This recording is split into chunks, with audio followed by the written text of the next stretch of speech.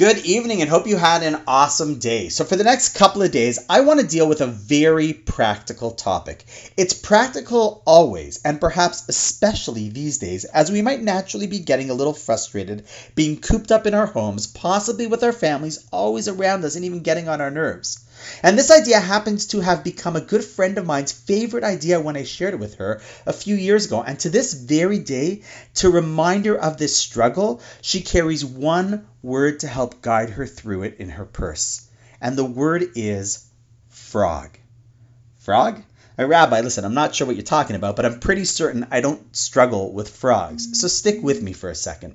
See, in last week's Torah portion, the famous 10 plagues were initiated, and the second one was Tzfardea, frogs. Now, as kids, we always just assumed that when the frogs came out, they came out in swarms. But in fact, with a close reading of the text, that is not what it says. Rather, in chapter 8, verse 2, it reads as follows: Vayed Aaron es yado mimei Mitzrayim, and Aaron held out his arm over the waters of Egypt, Vata'al hatzfardea, and the frog came up.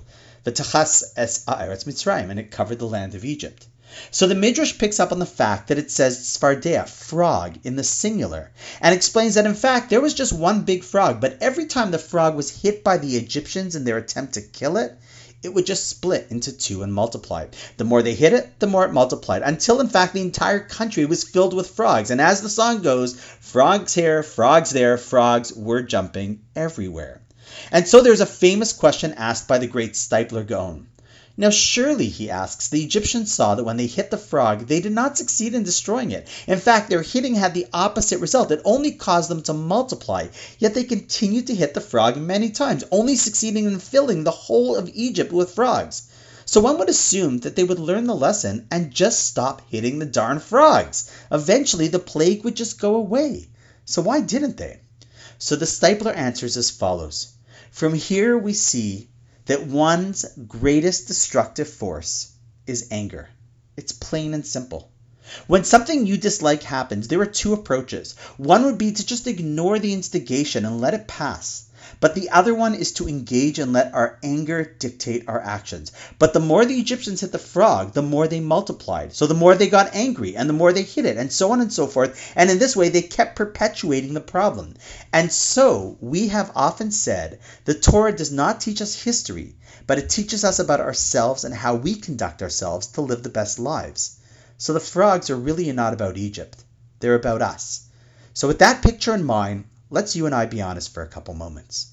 How often do we get upset when if we were able to control our anger, there's a good chance that life would go back to normal very quickly. If we could just stay quiet, we could allow everyone to get over the fight, not say things that would cause more permanent damage, not put a strain on a relationship that could last for days, if not permanently. It often isn't an event that causes a relationship to implode.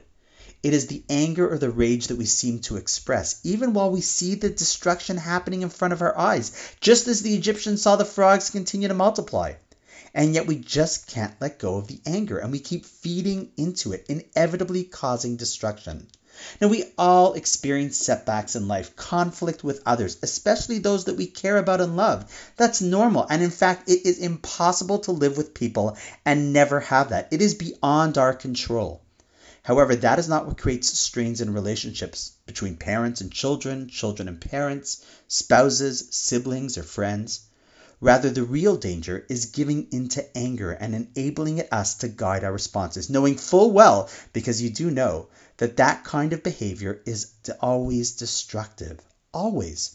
Logically, we should learn the lesson and learn the lesson fast, but once anger is unleashed, it overshadows logic. So my friend likes to keep a frog in her wallet to remind her that as life throws her frogs, she has to just let them hop by and right out of her life. There is nothing more blinding and destructive than anger. Honestly, nothing. Look forward to studying a few more insights into the danger of and strategies to fight anger in the days ahead, because once a person can control anger, they can go ahead and control their lives. And on that note, wishing you an awesome night, and I look forward to seeing you tomorrow.